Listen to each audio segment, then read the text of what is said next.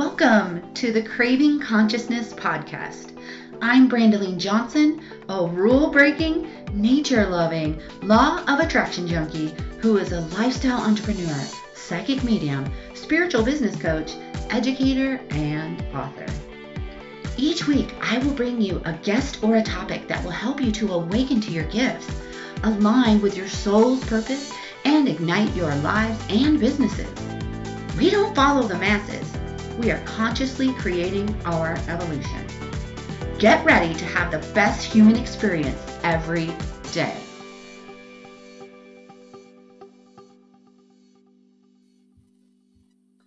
So today on the podcast, I am so excited to have my friend, meditation mentor, and beautiful goddess, Rodasi Campbell, on here with us. How are you today, Rodasi? Brandeline, thank you for inviting me. I'm doing good. I got extra time in meditating today, and I even put some lipstick on, even though nobody can hear me. I just feel so excited. Well, they could hear your beauty, right? Oh yeah, I said here, see. Nobody can see the lipstick, but that's how I'm feeling today. Like it's a lipstick day. So awesome. So I wanted to have you on here because the podcast Craving Consciousness is all about consciousness, and you were one of the first people that really got me thinking about the way that my mind moved, and it was so fascinating to me. I still quote so much of the stuff that I learned through one of your meditation programs and just getting to know you over the years. So can you share with the listeners, what was your life like before you found meditation, and kind of like walk us through the process of like what happened and where you're at now? wow, yeah, I can. And I'm going to tell you, it's been, we hear this mythic adventure. We see it in Star Wars or Harry Potter, the Hobbit and those movies and books from J.R.R. Tolkien, and Joseph Campbell did a whole series on myth. We've got lots of myths and legends, and the story is always that the human goes on this adventure and is changed, and then comes back to life. One of my favorite parts in The Hobbit is when the four travelers come back to their home and they're sitting at the pub and everybody's just doing life normal. And these guys are not the same people who left, but nobody else knows that, or nor do they care, like everybody's just sitting there. And I've felt that way so many times in my life, and that is the true spiritual journey. It's not some big glamorous thing. And yet right now I'm at a place in my life where I've come back to live in my hometown and in a family home, and being around people that I think family and old friends and community members that forged my seeking. And part of that was through pain. And I went through a lot of trauma as a child. I was in an alcoholic home, and I watched some terrible things happen, and I was subject to those terrible things myself, and was diagnosed with PTSD and suicidal by the time I was 21. And not just suicidal, but I had attempted to take my own life as a young woman. I had experienced so many things in the home that were difficult. And then, of course, made choices when you're wired to feel like no one's taking care of you, or you're not worth being taken care of. You don't take care of yourself either. And I love that Deepak Chopra talked about how the spiritual journey, even for folks who get into like drugs and alcohol and are seeking in those ways, they're seeking God in those ways. They're seeking a form of relief that only that in recovery is talked about, a God-sized hole that we try to pour relationships into with other people, or shopping or gambling or eating or whatever, alcohol and drugs. And it's not to say that one can't enjoy those things, but I certainly was trying to escape the pain of life and was trying to find the answer for why we are here and trying to figure out what the deal was, because I went to church also. Thank goodness I had my grandparents with me who taught me how to pray, and their home was a safe zone for me as a child. So I had some sense of security and stability and consistency when I was able to be with them. Um, and so I came to meditation at a young age. I found a book at the age of 12. It was a yellowed pages book. It had the cover was like cloth bound. It was like an old maroonish red color, and it just had this gold embossed uh, word on it that said, two words that said Hatha Yoga. Somehow I knew how to say that. Nobody I knew did yoga. This was, in the 80s, early 90s. It was in the 80s. And I started doing exercises out of that book. There were no pictures in it. It was very, very old. My mom didn't even know where it came from, but it saved my life in a way that continued to save my life, because Jesus and God, the God that I understood at that time, just failed me, in that I had this belief, because of what I believed I was being taught, that if I was a good girl, then I wouldn't suffer, and if I was suffering, I deserved it. And man, I had a lot of suffering, Brandoline. So there was an immense amount of self-hatred. So naturally, by the time I was 21, I didn't want to be here anymore. The thing is that physiologically speaking, the brain gets so wired that it's very common that someone with that amount of trauma would want to take their life even earlier. That a human soul just can only endure so much suffering. So here's how this went. I found that book, but I didn't stay with it. I didn't have anyone around me encouraging me to do that. No one understood it. And in fact, sometimes when I would talk about the things I was doing, which was just practicing breathing techniques and meditation and yogic asanas to the best of my ability as a 12-year-old reading this book. No Google at that time, and nobody around. Everybody thought that was just really weird, goofy, maybe even Satanist kind of stuff at that time. So when I was 16, my mom bought me books on numerology and palmistry and yoga and meditation that did have pictures. And I started to study those things as a way of trying to understand life still. I got really into mythology in school. It helped me to find a place for all these different characters and all of the pain that a human being could endure, and just still in the middle of it at home, and also making choices as a young woman that were putting me in harm's way, that were painful. And we all know that the teenage years can be extremely confusing and painful, whether you come from a good home or not.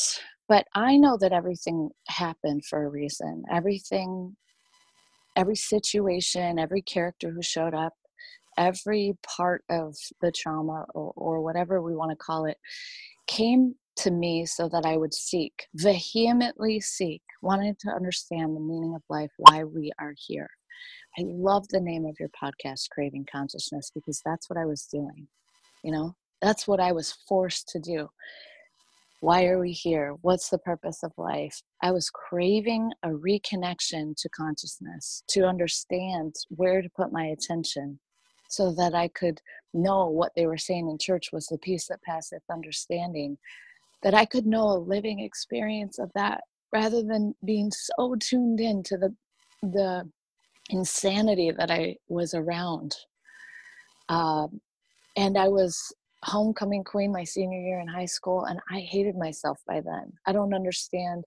Apart from having compassion for other human beings, I wasn't a straight A student. I was involved in a lot of things that helped me to be out of my home so that I could be safe and active and doing productive things, rather than in an environment where I just, the pain was so big that I didn't want to be alive, and I didn't want to be there for that.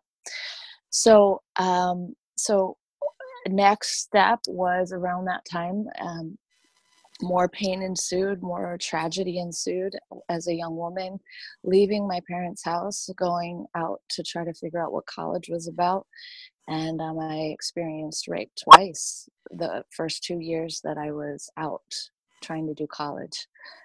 And lots of alcohol abuse on and off, and pain, and trying to figure out, was it counseling? Was it doing spiritual practices? What did I need to do to get better, to stop having these things happen to me? What karma did I need to execute, and get rid of? And I felt like it was all my fault all my life. And so at that point, of course, having the youth that I had, and even though I had some beautiful connections to the divine at that point in time, I got to the point at 21 after the second rape that was actually involved 3 people, not just one, where I was able to, my mentors, lots of people had opinions about what was going on with that situation that were even more damaging to me. Friends telling me that I needed to change my life and quit getting involved in tough situations. I didn't go to the police. I went to the doctor because I was harmed, and I did wind up with an STD from that episode. But I didn't have the self-esteem, nor did I have the support around me to go to the police. I did find some healing from those situations face to face with those human beings that happened in different ways later on in life, which were important. But more importantly than that, after that suicide attempt, my spiritual mentors approached me in a way that was loving, unconditional, and cosmic, where they weren't talking to me like this young girl who was all messed up. They were talking to me like this soul who had chose to come here, chose to experience everything that I was experiencing, and that I did have a purpose, that I had a purpose here, and that I could choose to leave if I wanted to. But there was a lot of joy and beauty waiting if I decided to stick around, and that I could choose to stick around and do it the hard way, which for many people they think is the easy way, Or I could choose what was hard initially, but the truly easier path. Does that make sense? It's like we think that we're taking the easy road, but really it's the road of suffering, and it's harder. But if we choose to get outside of our suffering and take risks and discipline ourselves with spiritual practice, then we, oh my gosh, physiologically rewired trauma is healed, and new choices are made, and karma is healed, and new opportunities arise. And so I would say that those mentors gave me a book that turned me on to a real life teaching, which is the practice that I have now. This meditation practice is the Bright Path Ishaya's meditation techniques that I shared with you, Brandeline. I became a teacher. I went through 2 of their meditation trainings, actually, one in 1999. Well, actually, it was 2001, but I lived in the community for a year. That was very, very soon after my suicidal episode, which was in the spring of 1999. By the fall, I was in North Carolina. Excuse me, that was the winter. By the winter, I learned the practice myself in November. And by right after Christmas, I was in North Carolina studying to become a teacher myself. My whole family. Yeah, go ahead. Can you explain, because you said the Bright Path and then you said Ishaya? Is that what you said? Yeah. Mm-hmm.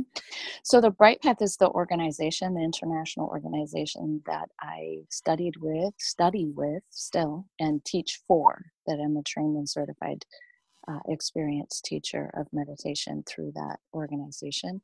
And Ishaya is a Sanskrit word that means for higher consciousness, or for crystal clear consciousness, for Christ consciousness.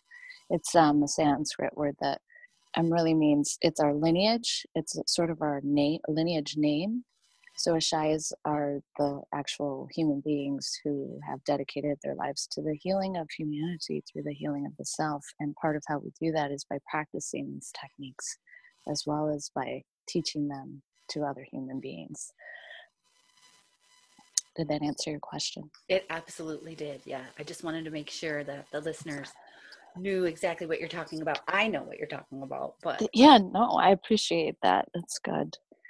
Um, so I went to North Carolina and I started to study there. My family and my community thought, I was always a little weird. I was always, I was always doing all this interesting stuff that nobody else knew anything about, that was a little bit freaky to people, and especially my conservative family members and the Christian family members. Interestingly enough, my grandparents, who were very conservatively Christian, came to visit me and were very happy with what they saw in me and in the community that I was a part of. And I was able to connect with my grandmother in a way regarding my relationship to God during that time and ongoing after that, that she not only, she knew I wasn't just paying lip service, she knew I was tuning back into consciousness. For her, that meant God. For her, it meant a certain thing. Jesus, God, the thing that she had devoted her life to. But she and I were able to connect in a way where she could palpably feel it. She could see it coming out of my eyes. She knew that I was no longer in distress and suffering, and that I had found something that was working. And over time, others heard it in my voice and saw it in my face and felt it in my energy as well.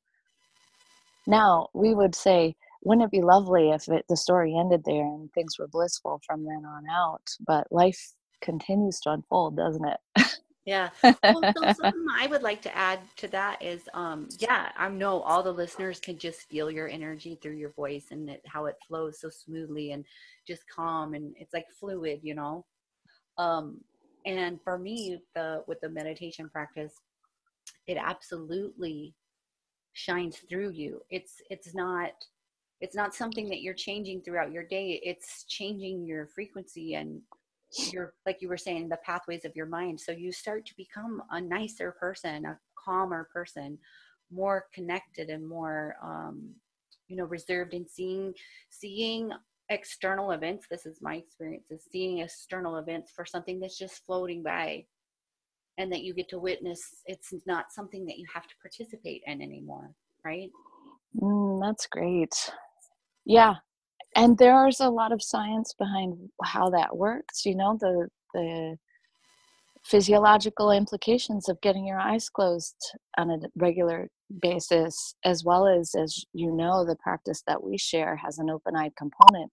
And even when I'm not teaching that particular flavor of meditation and just doing an intro thing where I'm sharing some basic techniques with people, I always do my best to impress that we can engage this with eyes open. So even though what you just said is true, I don't have to try to change in the way that I used to try to change. That unfolds organically and naturally and beautifully by me just staying present.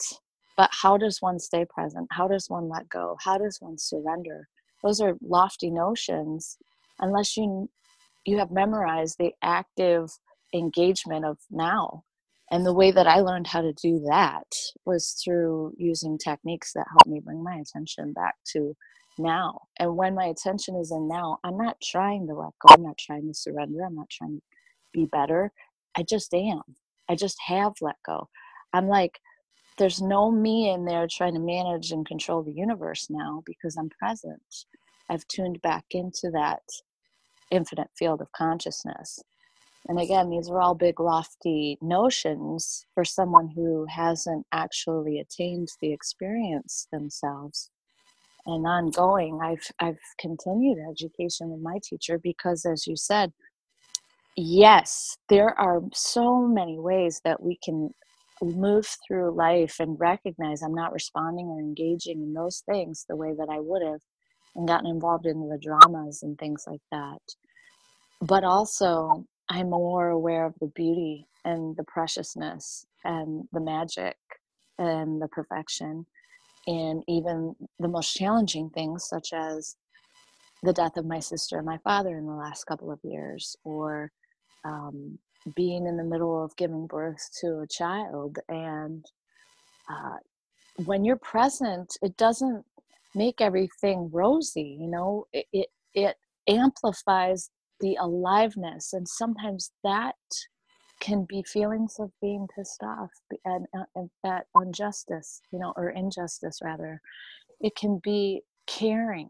It can be recognizing that I care too much about something and needing to set a boundary. It can be saying no. It can be hard. You look harsh to people who are used to you being a sucker. You know what I mean?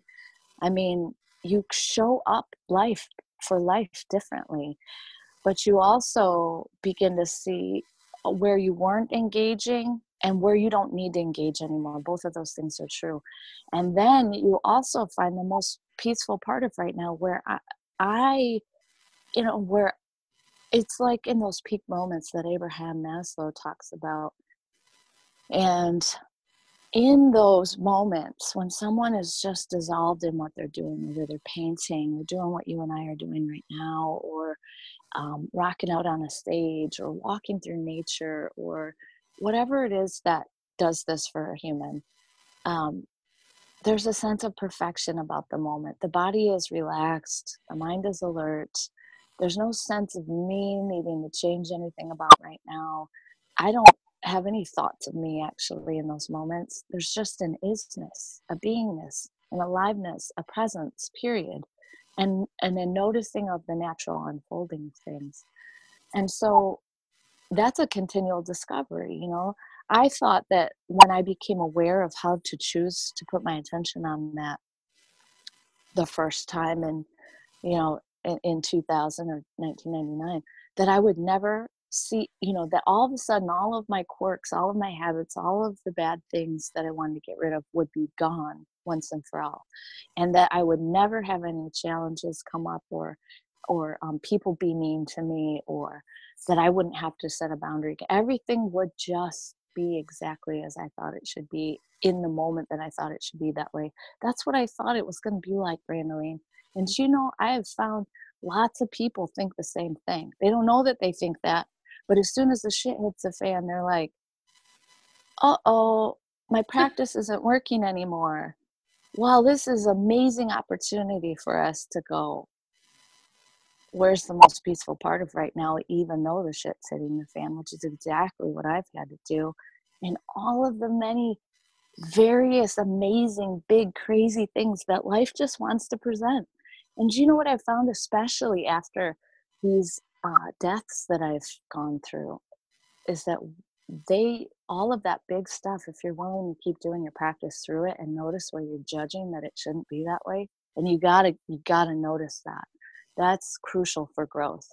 You don't just spiritually conceptualize and talk yourself out of being pissed about something. That's not the way to go. You don't just spiritually conceptualize how you should be different in some moment than you actually authentically are. You look for the most peaceful quality of right now, and you let the universe be as it is, including yourself.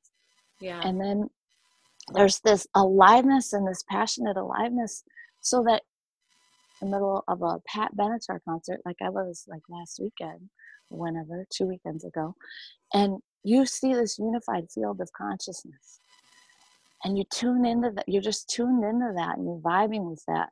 And occasionally, and you see how like everybody else's attention is on the music. For that moment in time, nobody's thinking about politics or their weight or their issues. It's just a unified attentiveness. And when enough people, Brandoline, are unifiedly attentive to the most peaceful quality of right now, we're going to have a major shift in consciousness on this planet, which is already in the middle of taking place. And I know you know. Yeah. I love that you said that about the concert, because my husband and I just did a podcast together, and we were talking about energy and how,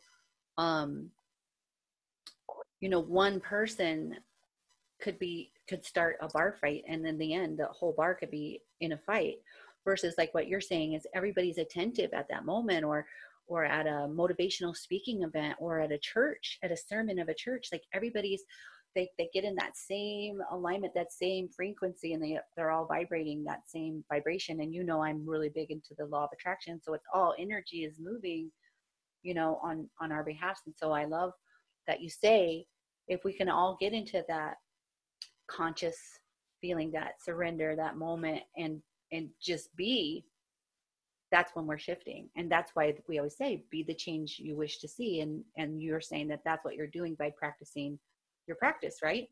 Absolutely. And it's so much simpler. It's so much simpler than I ever thought it was. I thought there were all these complicated steps. You do need a tool to help and some guidance to help you learn how to do that, because the mind is so subtle. You'll just be in there talking to yourself like, I'm doing it right, I'm doing it wrong, I'm doing it right, I'm doing it wrong, and really just spinning your wheels, until someone can say to you, yeah, that's it right there, keep going. And then also sometimes say, that's beautiful, but that's not quite right. And I've needed that. I've needed that all these years, because the experience of life keeps changing. I've memorized that beautiful place. I know what it's like, but there are moments when it's really easy to think that I'm just a person and I'm separate from love. I'm separate from abundance. I'm separate from God. I'm separate from you. When I put my attention in that field of consciousness, in the most peaceful quality of right now, right, who cares? None of that matters. None of that is possible. None of it's possible. It's like, it's amazing. It's just a shift of attention. And that's why I say it's super simple. It's not all these steps that I have to take, but sometimes we're really stubborn, and we're also really deeply habitually ingrained to leave the moment, to make things hard, to not value anything unless it's hard. And so I would invite your listeners, hello, all you beautiful people, and just invite you to, recover from making things really hard, and embrace that it's just a subtle shift of attention. And if that feels too difficult, to please find a really excellent tool that works to bring you back to the present moment, and some good guidance to help remind you, to keep you on the right track. Because the voice of the ego is insidious, and the voice of the universe is far more subtle. And so it's very easy for the mind to become distracted. And we all need one another. We're all rising together. We all need those who've gone before us and those who are coming up behind us. We're all in this together. So I implore you to take a break from making things hard, but to get qualified assistance and make in recovering, so that you can let things be, like, let this shift, this vibing up, be just about where you're shifting and putting your attention. So how, for beginners, how often would you encourage them, or is there a tip that you could give them to start a practice? Yeah, I mean, the thing is that if somebody is practicing at least once a day for 20 minutes, they're going to see a significant change, hugely significant change in their relationship to their mind, their emotions, their life. And that, physiologically speaking, at about 18 to 20 minutes, the nervous system has a chance to kind of reset itself in the circadian rhythm. And I don't remember all the details about it. I just know that it's a magical point. Now, you certainly can do it for longer, and you can also do it for shorter. The mind will come up with gads of excuses for why you can't get it in today. Trust me, I've been there. But you could sit down for 5 or 10 minutes and follow the breath, or use a mantra, whatever you need to do, whatever I don't recommend audios for the long run. I think that in order to become truly masterful and get to know that still silent space within, you can't have somebody talking to you in your ears. You got to let your sense of hearing turn within as well, and take a break from that. Because the true state of meditation is all the senses turned within. And in order to get really familiar with that state, so you can choose to enter it whenever you want to, rather than having to take a long time to get there, um, which is absolutely possible, folks. You got to consistently have some closed-eyed, silent meditation time. I'm not saying don't do other things. I'm saying make sure you give yourself the gift of that. And if you think you can't do it, please hit me up so I can prove you wrong. Yeah, I 100% agree with the quiet meditation. Um, I encourage my intuition and mediumship development students to do that, because it is about being aware of your thoughts, and you can't be aware of your thoughts, if you're preventing them from bubbling up by doing, always doing guided meditations, in my opinion. Yeah, totally. Then you can shift. You can become aware, like, oh, I'm obsessed about the past. I'm obsessed about the future. I tend to obsess over this particular thing so that you can protect yourself. Oh, that's coming up again. That's just an old habit. Now, this is what I'm going to think instead, or I'm going to go get my eyes closed. And so you can become more masterful, like you just said. Yeah, I totally Yeah, agree with that. beautiful.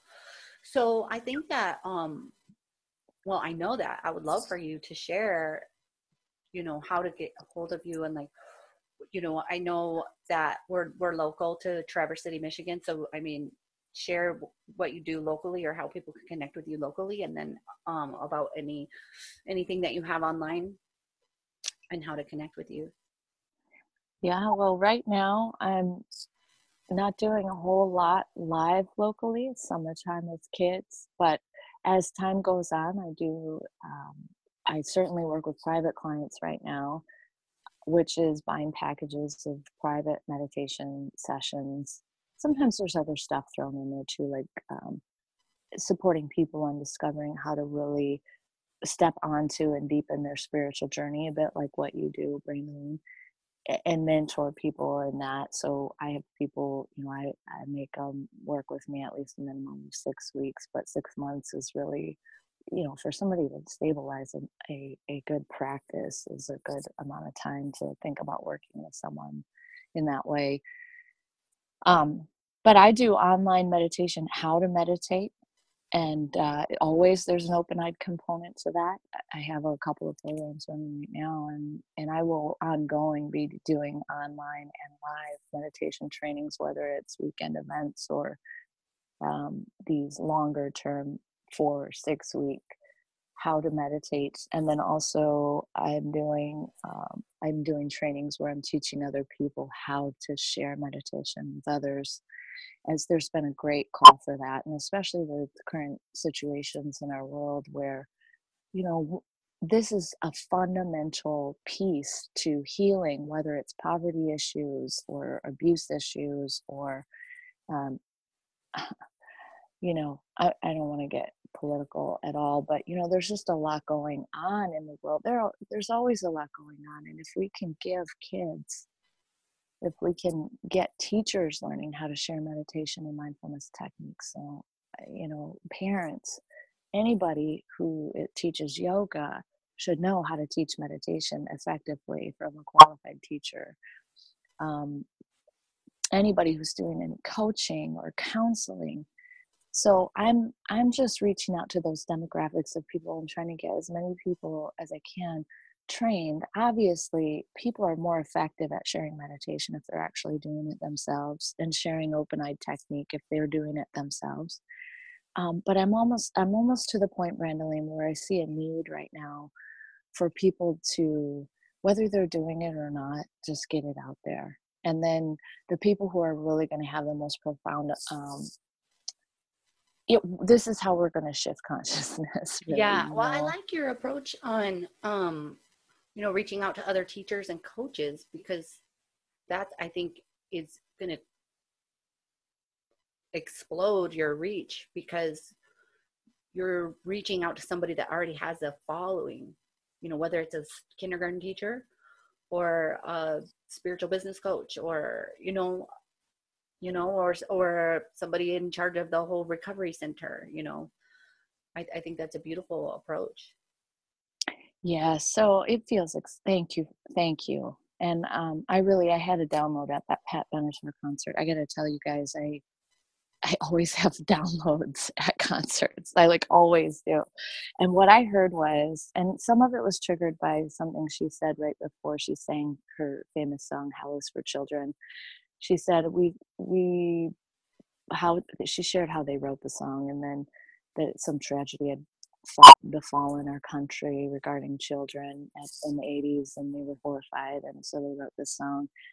And that she said that they stand in solidarity with children anywhere in the world at this time who are in harm's way and can't protect themselves, and that it was their deepest hope and prayer that someday soon they would never have to sing this song again. Of course, I got the chills and got tears in my eyes, and I just went into this prayerful state, kind of eyes closed, hands in prayer position, moving around to the song, and tears running down my eyes, and feeling really grounded and really powerful at the same time.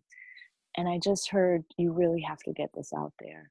This is how you're going to help that situation that you were in, that, which is why I was vulnerable and shared what I shared today, because I don't like talking about it. I don't want to get into heavy vibes with people, but man, that's where I came from, was craziness. And it's turned into something beautiful, including my ability to have empathy and compassion for those who are suffering. And also to show them that somebody who came from insanity, PTSD, I mean, I would shake and cry anytime anybody raised their voice as a young girl, as a child. I'd go into the freeze mode and not be able to think straight. And it actually can still happen, now occasionally. But to just be vulnerable about that, and just to say, yeah, the download was just keep pushing it out there, get it out there, give it to the people, and start empowering more people to share it. So that's what I'm doing. That's beautiful. And thank you for being vulnerable, because I feel like that's your authenticity, and that's what attracts people to you. And I always say your darkest moment is your brightest light, And so, you sign up for that hard shit so that you could be here to help everybody else that's going through that right now. When you were that little girl and you saw that book that said Hatha Yoga, now you're that book. I get the goosebumps saying that. You're the book with the golden pages now, Oh, you're making me cry. Isn't that amazing? Yeah. That is amazing. Yeah. It's my mythic adventure. And I think that I still have at least another 40, 50, maybe even 60 years left on the planet. And yeah, good Lord, Brandalene, we're going to get to see some really cool stuff, It's the most exciting time to have a human experience. Totally. It is. It really is. Oh my gosh. Well, so tell these lovely listeners, how can they find you out there on the internet? Like, what is your website, or how can they reach out to you? Do you have a Facebook page? Yeah, right now it's I don't have like a public, well, it's just a private page, Rodasi Campbell on Facebook, but please find me on Rodasi Campbell on Facebook, and also rodasicampbell.com. It's an ever evolving thing right now, my website, but you get the gist of it, and you can contact me there. It's super easy to contact somebody on Facebook. And really, truly, that would be the best way to reach me is through the Facebook Messenger anyway. So beautiful. So it's RODASICAMPBELL.com, and I'll also put it in the show notes, so the listeners can go to the show notes and have a link to your website. And I just love you. I'm so glad we got to share this time together, and for you to be on the podcast and share about consciousness on Craving Consciousness, right? Yeah, I love the title of the show, and I love you so much. You've been such an awesome, supportive soul sister, and peer and student. You've been all those things for me, to me, with me on this journey, and just thank you so much, Brandalene. You are so welcome. Thanks for being on our show.